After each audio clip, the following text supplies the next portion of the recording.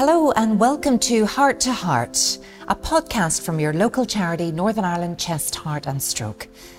I'm your host, Sarah Travers, and in this podcast we'll be speaking to survivors, supporters and friends of Northern Ireland Chest, Heart and Stroke about their real experiences of living with chest, heart and stroke conditions. And we'll be hearing more about the work Northern Ireland Chest, Heart and Stroke are doing to lead the fight against these diseases. Today's episode is all about women and heart disease. I'll be speaking to Julie McAllister, who survived a major heart attack when she was just 39. We'll also be hearing from Julie's husband. We're also joined by Dr. Carol Wilson, who is a local cardiologist and board member for Northern Ireland Chest, Heart and Stroke. Julie, I suppose it's obvious that we start with you. I couldn't believe it when I was reading about what happened to you. You were 39 years old when you had a heart attack. I know you probably get asked about it, and maybe going back to 2012 is a difficult thing to do, but could you talk us through what actually happened? Yeah, well, it was a Saturday morning and I was going to a Tae Bo class in the local community centre. So I left at 8:30, made my way up it's only a short distance to the community centre, started the class at 9 o'clock. I was only in the class 10 minutes doing warm up and some kicks, back kicks, when I felt very sick. I've never felt sick before at an exercise class, so I walked over to where my bag was and got a bottle of water. But by the time I got over there, I felt pain in my chest, and it frightened me. So I lifted my bag and walked out into the reception area where I used my phone to phone my husband, Derek, and said, "You need to come up and get me right away. There's something wrong, I'm not well." So by the time Derek arrived down, I had pains in my arms, down both arms, and I was very clammy, and I could feel that my breathing felt like I was struggling to get a breath in. So Derek brought me down to the house and I said, "Ring an ambulance." So he rang 999 and was on the phone, and my oldest daughter came down and sat with me while I was on the settee. I just felt like I had a weight, like a heavy weight on my chest. And did you think heart attack? I did. I just thought there's just something not right. This has to be my heart, because I haven't had any symptoms days before or anything, chest pain. So I could hear my husband telling me just slow my breathing down. The girl on the phone was telling him, tell her to slow her breathing down, but I just couldn't. No, because you're in a state of panic as well. I was gasped. I felt my hands were all clammy. My daughter was holding my hand. And then the rapid response paramedic arrived in, told me to slow my breathing down. He gave me aspirin, and he hooked me up to the leads for the ECG, but I was so clammy that they weren't sticking properly to me. And he just tried to reassure me, and he said, "Look, this will not be your heart, just calm down. This might just be pulled muscle because you were at an exercise class." I just kept saying, no, there's something wrong. There's something wrong with me. I feel like I'm gonna die. So another ambulance was called to take me to Antrim Hospital. So on the way up there, we had to actually stop because the cylinder ran out of gas and air. And I thought, I'm not going to make it here. I'm going to die in the ambulance. But they were very reassuring. They told me that everything was going to be okay and they'd look after me. Derek was in the ambulance with me.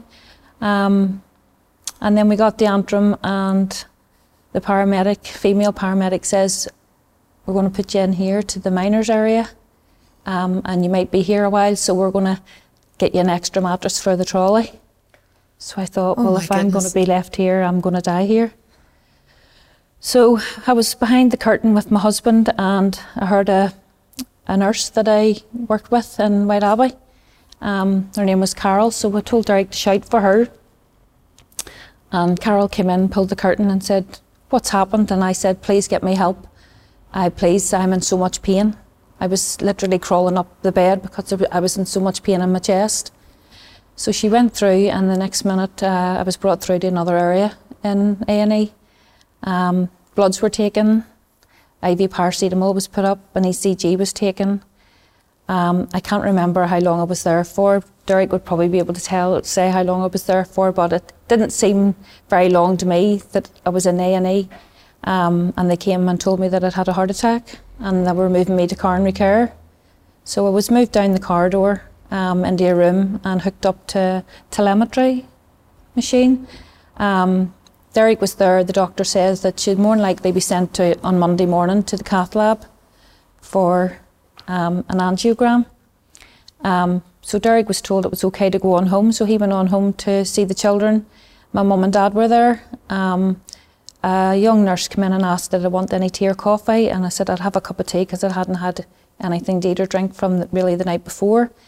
I did feel okay because the paracetamol they had given me and morphine, I think, was another drug that they'd given me. I did feel okay, but within maybe half an hour I had more chest pain, and I'm not sure whether it was probably showing up on the telemetry that I was having more chest pain. And the doctor came in and said, no, you're so unstable now, we're going to take you to the cath lab straight away. So I was put in. I remember being wheeled back up the corridor past A&E, and some of the girls that were there just looking at in horror and thinking, oh my goodness, this young woman must be in big problems here, yeah.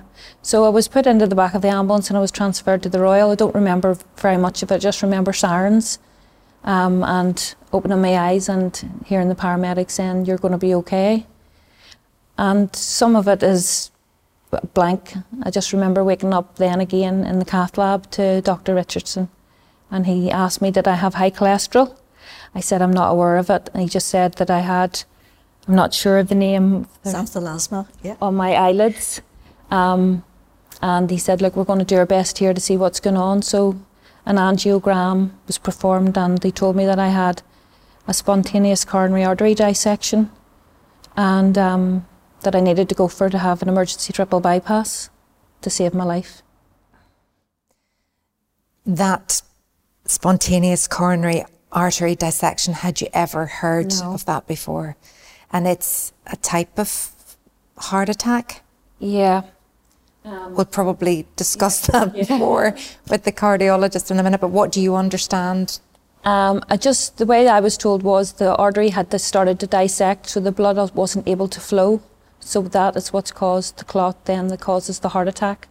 That's just what I was told, that the blood wasn't able to flow. And that's why they needed to go in that part of the heart.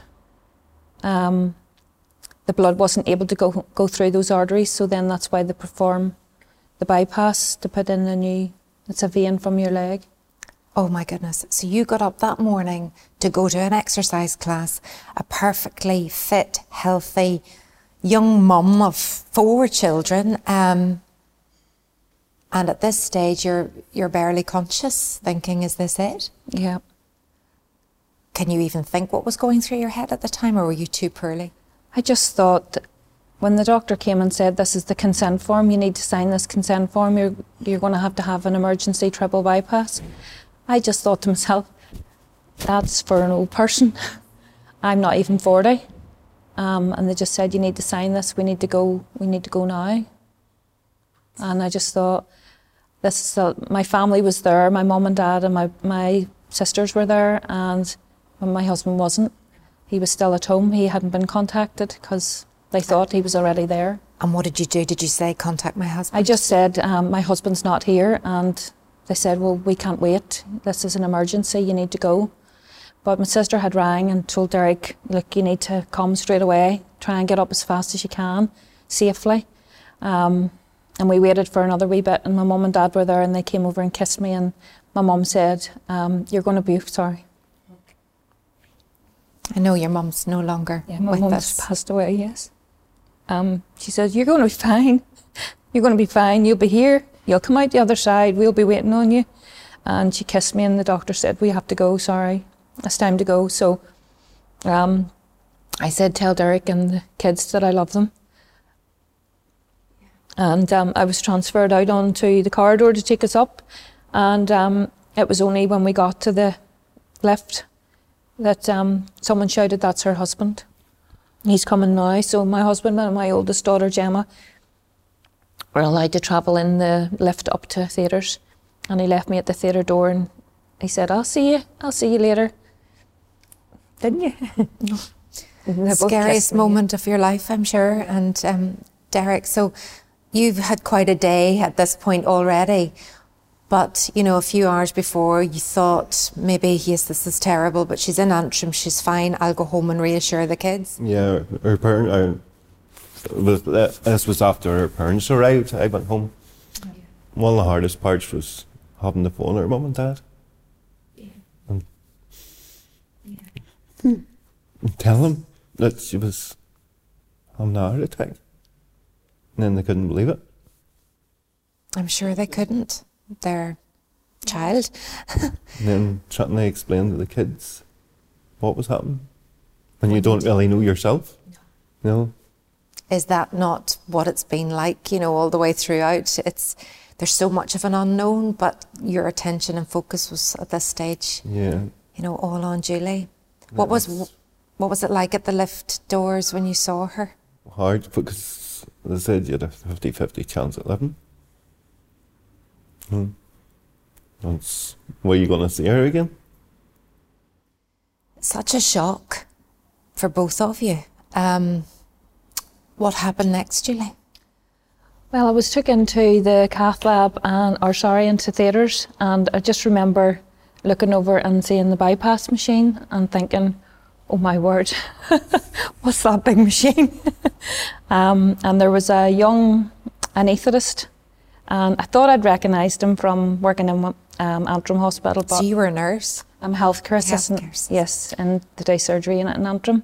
And I thought I recognised him, and he chatted away, and then this other female anaesthetist, it was probably his boss, she came along and said, right, Julie, we're going to have to put a central line in, so we just need you to look over to the left, and that was the last I remember.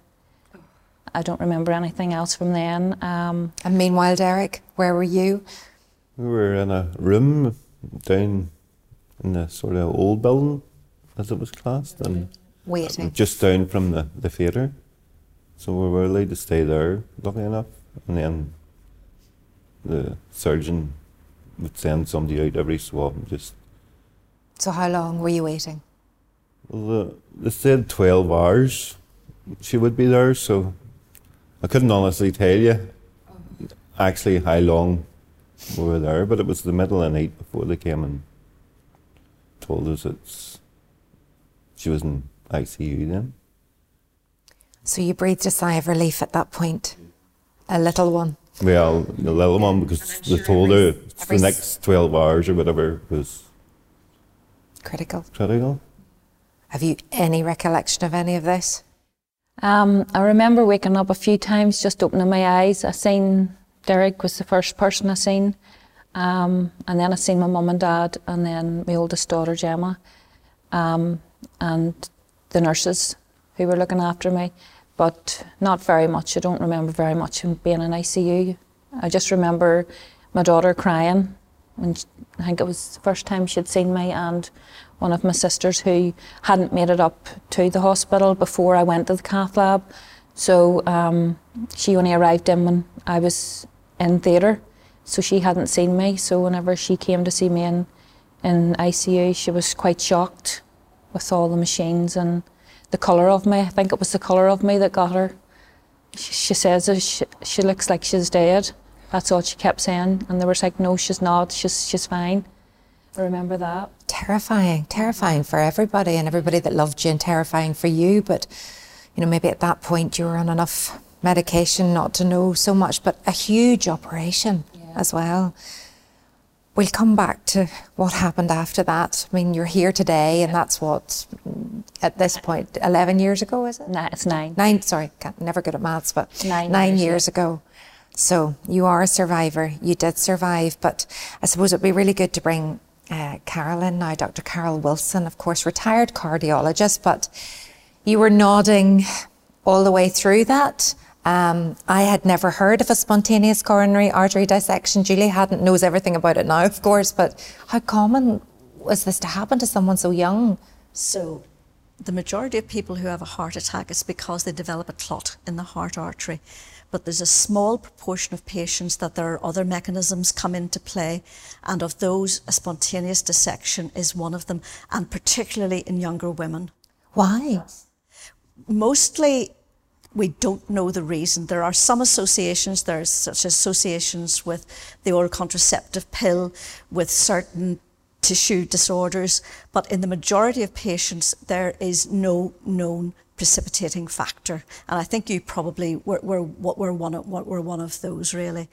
Well, the fact that you're nodding and saying, well, actually, you know, it is more common in young women, but yet Julie's reception in A&E, I still think there's that incredulity that somebody so young could be having a heart attack or something of this nature. And that's why it's very important. The story that she tells, you could write the textbook on having a heart attack, actually. Right? Your symptoms, how it started with the sort of feeling of nausea and unwell and the pain, and this just feeling that something terrible was going on.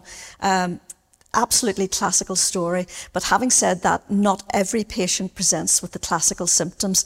You had the nausea, the pain, the clamminess. Patients don't always have all those symptoms, which is why it's very important that, you know, when a doctor or a health professional is talking to a patient, that they really listen to what they have to say. And I think one of the important things about what you've told us is that this was out of the ordinary for you. You're not the sort of lady who had big things happening to you now and then. This was completely out of the blue, completely out of what was normal for you. And that's very powerful and means, yes, there must be something going on in this lady, regardless of her young age. And, you know, as with other chest, heart, stroke conditions, is time of the essence? So when it comes to a heart attack, as you have described, that is the one case where time is really of the essence, really. Which is why I'm glad that you were seen early by the paramedics and taken to hospital. The one thing I maybe would say is that if you do a cardiograph very early when someone's having a heart attack, it may not show too much. And that is why probably when you had further pain, they probably looked at the cardiograph again. So then it was absolutely clear what was happening to you. And what are you looking for in the cardiograph? So you have what we call a normal pattern, which hopefully yours and mine looks like, fingers crossed. And there are some changes. There are different types of heart attack, but in the type of heart attack you are having, the ECG probably showed what we call ST elevation. And it's just a pattern that you see and you recognise on an ECG. And that's the pattern that really means right into the ambulance and up the road to your nearest cath lab. Now, you said that some people don't present with the obvious signs of a heart attack that we know, and the pain and the chest pain and the pains down the arms. If anybody had any concerns at all, what should they do? Because we're talking today not only about heart attacks, but heart disease. That's different. But what would you be saying to people at home to be on the lookout for, or anything they can do, I suppose, to try and prevent something like this? Yes, so I think you're coming at it from the right direction there. I think as a community, we should all be very much more into the prevention end. And you can never reduce your risk to zero, but I should be reducing my risk of developing heart disease to the lowest possible. And that is really things that I suppose we all know, but don't always practice really. You know, we all should be looking at our diet and what we're eating. We should be looking at our weight. We should be looking at the amount of exercise that we do or don't do.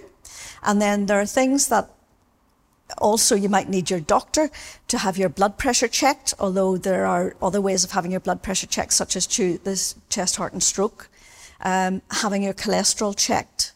So you can get these done at Chest, Heart and Stroke as well, instead of having to go to the GP? They can, yes, or your GP can do them, or not. You may not even need to see the GP. Often the practice nurse can carry out these checks. So we should always start from the preventative end and reducing our risk down to the lowest possible. So prevention, but again, Julie, we know you were into exercise. How was your diet? How was all of the other things there that Carol was mentioning? Well, I was a smoker. How could I forget? Oh, we forgot the cigarettes. How could I forget the cigarettes? So many of us, I suppose, know now, not to, but back in 2012, maybe that message hadn't really... I was a smoker, and I did have a healthy diet. I wasn't big on fried food, or I would have had salads quite a good bit. Did a lot of walking and playing with the children, you know, exercising with the children, playing football and stuff. So I never really seen myself as being unfit and ready to have a heart attack, you know. Even my BMI, we did a wee clinic in White Abbey Hospital where I was, and they would have went up and done your blood pressure for you and your weight, and my BMI was always low, you know, I didn't have a high BMI. So when this happened and my husband had to contact the girls I work with in White Abbey, total shock. Even doctors were like, big tall Julie, you know, thin girl. We're like, yeah, just couldn't believe it. Derek, did you smoke? Yeah. And did you stop as well? No. Maybe that's another conversation.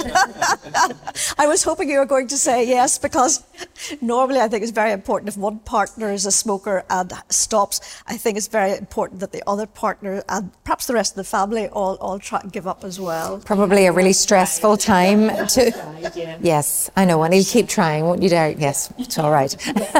Very important. Okay, so the last time we were talking to you, you just had a triple bypass. We were still in that critical stage of the next 12 hours. What happened then?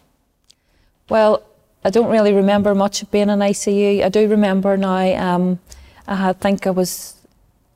Derek was there, and a wee gentleman in the next bed had become ill. And if they do need to open you again, they open you in ICU. So I think it was going to be coming to that. So they'd asked my family to leave because they needed to perform whatever they needed to do. So I remember that, but I remember I went to sleep quite quickly. So I think I was still a lot of drugs that I was being given to keep me stable and stuff. So I remember that. And then the next day, I think it was the Wednesday, I was moved into the high dependency, and they got me out onto a chair, which was the most... Next day. Well, my surgery was on the Saturday. I was in ICU until the Wednesday. So then they moved me into the high dependency. But I remember them getting me out on a chair, and it was the most awfulest feeling sitting out in the chair. Still felt that I couldn't breathe. My leg was sore. My chest wasn't really sore, but it was mainly my leg that was sore. So why was that? Explain why that was. So they take a vein from here to here, and then I have another vein from here into my groin. So this leg was black and blue from working with me, and probably all the blood thinners that they give you, you know, so bruising. But it was my leg that was the most sore. And I developed a big hematoma just at the top here. So I had quite a big hard lump on my leg. They thought they were going to have to take me back to theatre to remove it, but it all dispersed itself. And I remember my friend coming to see me, and I just said, could you tell them to put me back into bed? I just felt so weak. I think I was only out on the chair for about an hour, but I just felt so weak. I just wanted back into bed. And then on the Thursday, I was transferred round to the coronary ward, where I was in a bed of six patients, and I was the youngest. They were all in their 70s. That all had triple bypasses. But you were going the right direction and quickly, which was really positive. Derek, you must have been so relieved. Yeah. Still in shock though, I'm sure too. I think was it day 5 they call it? Day 5, yeah. That's when you're sick? I became sick, yeah. Not sick with the heart, just I think all the medication. Is that common then? Very common. Right. There's a very classical textbook story, even down to the fact that it's often the leg wound patients find much more discomfort with than the chest wound, and that's extremely common. When you think you're opened all the way down, it must be awful. I can't even imagine what that's like. And then, you know, and then even looking at what's happened to your body, even having to look at yourself, is that difficult? Yeah, I hadn't really seen myself until probably the Thursday then, when I went round to the cardiac ward. And I was brought in to have a shower. The nurse brought me into the bathroom to have a shower, and just looking at myself in the mirror, I just didn't look like myself. Did you want to see yourself? I did want to look at myself, and there was a bit of a shock, you know. I was expecting to have a big sticky plaster, you know, right down my chest. They don't put dressings on. So I had a look at my wounds, and I had a look at my leg, and I was a bit tearful when I seen my scars, you know. Couldn't believe what you'd been through. Yeah. Okay, you're also got these young children at that stage. Your eldest was 16, then you've twin boys at 10 and a little one of 3. Obviously you said your daughter was there, but what about were they all worried sick, or how did you protect them? Or Derek probably had that duty, or your parents? Gemma came up, they brought the boys up. Yeah. And then they said no. No, they wouldn't. They don't want to see me. The wee girl took one look at her and she cried. She cried, she wanted to go home. So she did. So, but Derek just reassured me every day that the kids were okay, they were doing okay.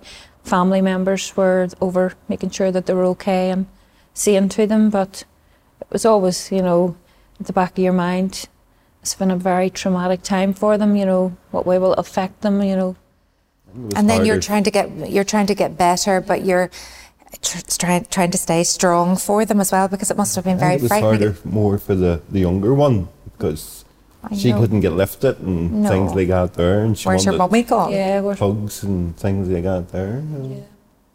And you were saying to me before we sat down to do the interview that that's something you'd like to highlight, that maybe needs to be more support for families. Again, maybe all the services are geared towards the individual and maybe an older person, but there were so many people dependent on you that, and the children were so vulnerable. Yep, where Northern Ireland Chest, Heart and Stroke would give a lot of support to families. That was one of the things that I learned whenever I became an ambassador for them, and spoke a lot with the staff from there, and they said we would have given you so much support when this happened. They do come out to see you at the house, and that was the biggest thing. Was I was worried about Derek. How does he feel about seeing his wife almost dying, and there was no support for him.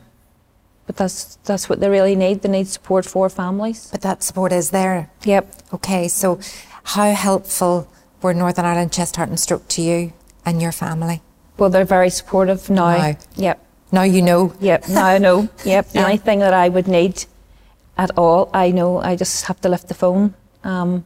If I was worried about my blood pressure and wasn't able to get to the GP, or cholesterol, I know that I could ask them for that support, and I know that I would always get it from them. So how have you been since? Have you had any other setbacks or blips, or what's life been like since?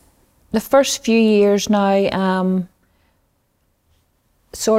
had a bit of dizziness and I wasn't well in work, and I had to go to the Royal, but it was just medication. It was too much. It was too high. The amount that I was getting was too high for me, so they just reduced it.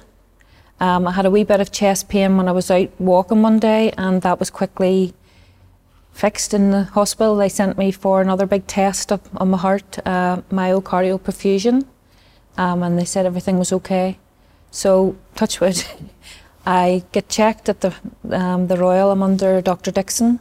She's a heart failure doctor in the Royal, so that's who looks after me now. I don't see a cardiologist.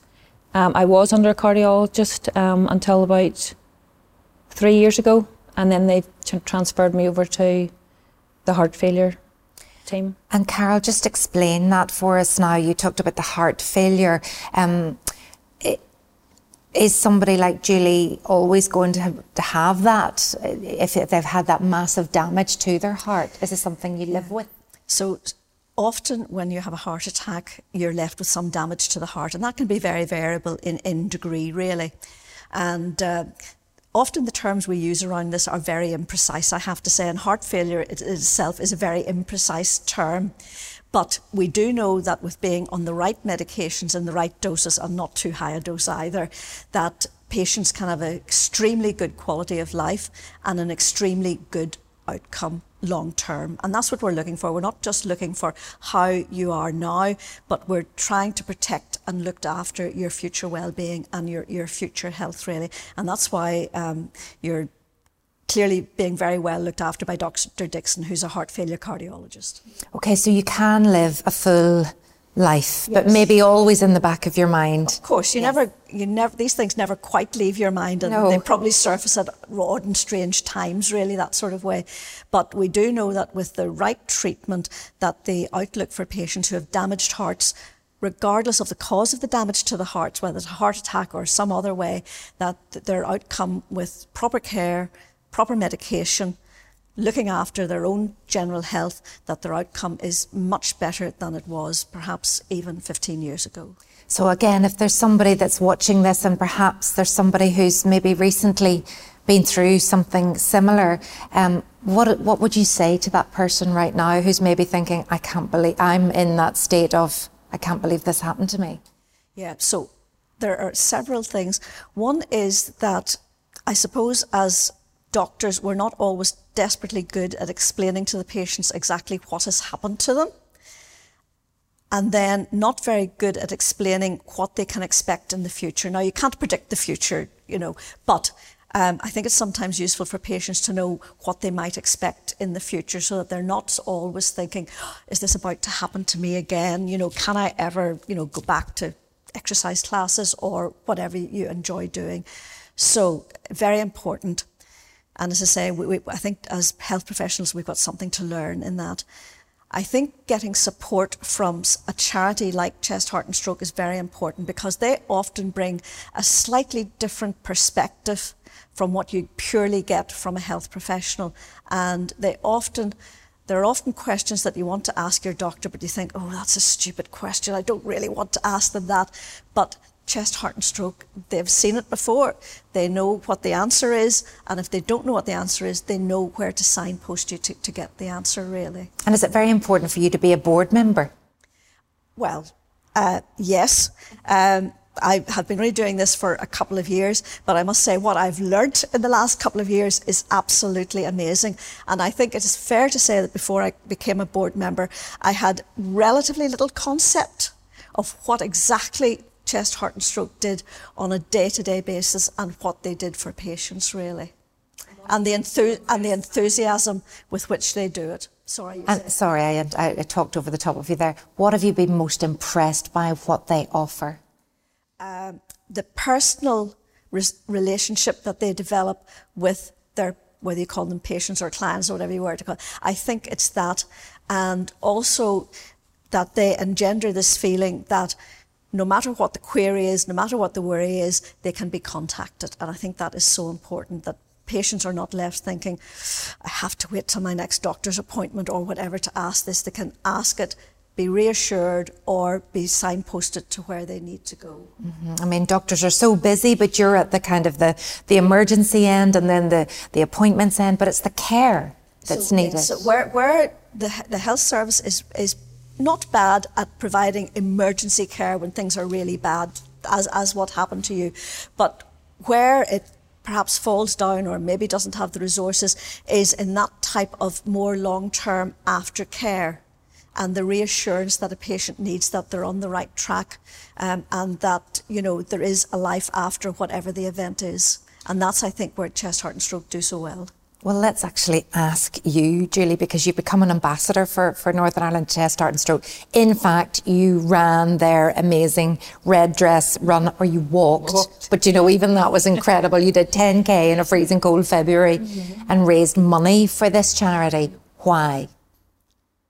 Well, I think they just do amazing work to start with. Everything that they do for people with chest, heart and people who have had strokes. I just wanted to do the red dress run so I could show that there is a life after having a heart attack and to show some awareness. Derek, you were very proud of her, that red dress run. Tell us what it was like when you saw her crossing the finish line. Oh, it was great. We were all standing, waiting to cheer her coming through the finishing line, even though they were starting to pack up. You got there in the end. We got there in the end. It's been quite an ordeal for you all, and even today, just taking the time to reflect back on what you've been through, I suppose, as a couple as well. I'm sure it was a real test of your relationship at times. And what's life like now, Derek? Oh, it's fine, so it is. Not that we see much of each other. That's the secret of a great marriage. No. Are you busy? I work night shifts, so when I'm coming in, she's going out. So. Shifts in the night. But then when you're working night shift, it's always in the back of your mind too that she's maybe in the house on her own with a daughter. What happens? And it has been a worry and a concern for the children as well, I suppose, to have gone through what they did with you and then think, what would I do if something like that happened again? But they're great kids. Yeah, that was a worry when I got back on my feet.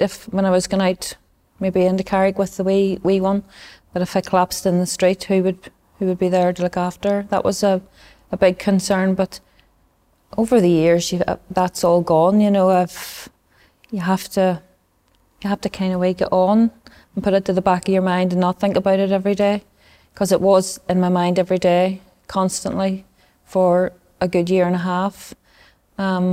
Just constantly thinking about it. Is it going to happen again? You know, my personality changed. I did become a grouch for a while. Is it any wonder? Yeah, and your confidence knocked, yeah. Didn't really want to go out with friends or anything, and if I was going to work in the train, I could sit in the train and look round and think, how many people on this train know CPR? You know, if I collapse on the train, that was for a good year and a half, that went through my mind, if I was out. Yeah, I can imagine. And that in itself then leads to anxiety, leads to you feeling awful, and then you think, is this it again? Or yeah, any wee thing, even if you were nervous about something and maybe your heart would race, you're thinking, oh, is this racing for a reason, or is it just racing because I'm anxious about something, or am I going to have another heart attack? And how do you deal with that anxiety and that loss of confidence if people are watching this and they say, that's exactly where I am now? Well, the way I look at it is, if I'm not having any pain, the doctors always said to me, the minute you have pain, the way you had pain that day, you do not wait for anybody, you lift the phone and you ring 999. So if I have a wee niggly pain and it lasts for more than 10 minutes, then I maybe phone the GP and say, look, I'm having a wee bit of a niggly pain, I'm not sure what it is, could I make an appointment to see you? But other times, if I am anxious about going out somewhere and I'm thinking, just calm down, it's nothing to worry about, you're just anxious about going to do this or going to do that or starting a new job, maybe because we moved from day surgery in Whiteabbey to day surgery in Antrim, and I was a wee bit anxious about moving into bigger surgery and going back to Antrim as well. Going back and different staff, working with different staff. But other than that, I just take each day as it comes now. I just take a deep breath and just get on with it. And the fact that you've gone back to work and you're continuing to help others in the healthcare system, is that important to you? It is too, and a couple of years after it happened, I was looking after a wee gentleman and he had the same surgery as me, and I chatted with him and I said, oh, I've had that surgery, and he was like, well, I've had mine 25 years now. And I was like, well, I hope I get to 25 years with mine, because they do say that I probably would need further surgery in the future. So I always think, well, if that's the time they give you, then I'll be 65.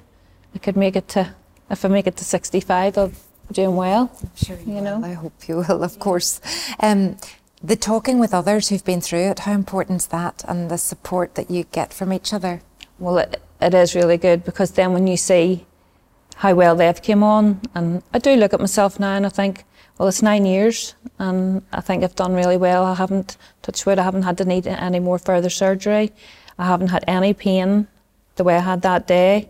I'm on my medication that's regularly checked, Stay positive. Stay positive, yeah. Yeah, that's what it's all about, is the mindset. Yeah, it is. Yeah. You just go on, and if you think there's something wrong, go and get checked out. That's a great message. Absolutely. You have to go with your gut. That was my gut that day that told me that this just wasn't a pulled muscle. It was this feeling, a terrible feeling that I had, that I knew that I needed to get home. And I think even with Derek, when he seen the look on my face and the colour of me, then he knew that there was definitely something wrong, because I was never sick. I was never ill. I wasn't back and forth to the doctor or anything. I thought I was fit and healthy, You just never know what's around the corner, do you? But thankfully you're here to tell us about it today and to help others who've maybe been through the same thing.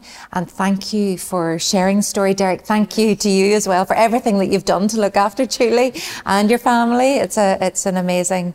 Couldn't have done it without him. No, exactly. So thank you so much. And Dr. Carol Wilson, thank you very much as well for coming in and shedding some light on the fact that, you know, this does happen, and it does happen to younger people as well. But absolutely, you're not alone. Northern Ireland Chest, Heart and Stroke is here for you too, to answer all of those questions. And there are lots of questions. That's the main thing, isn't it? Can I just say one more thing?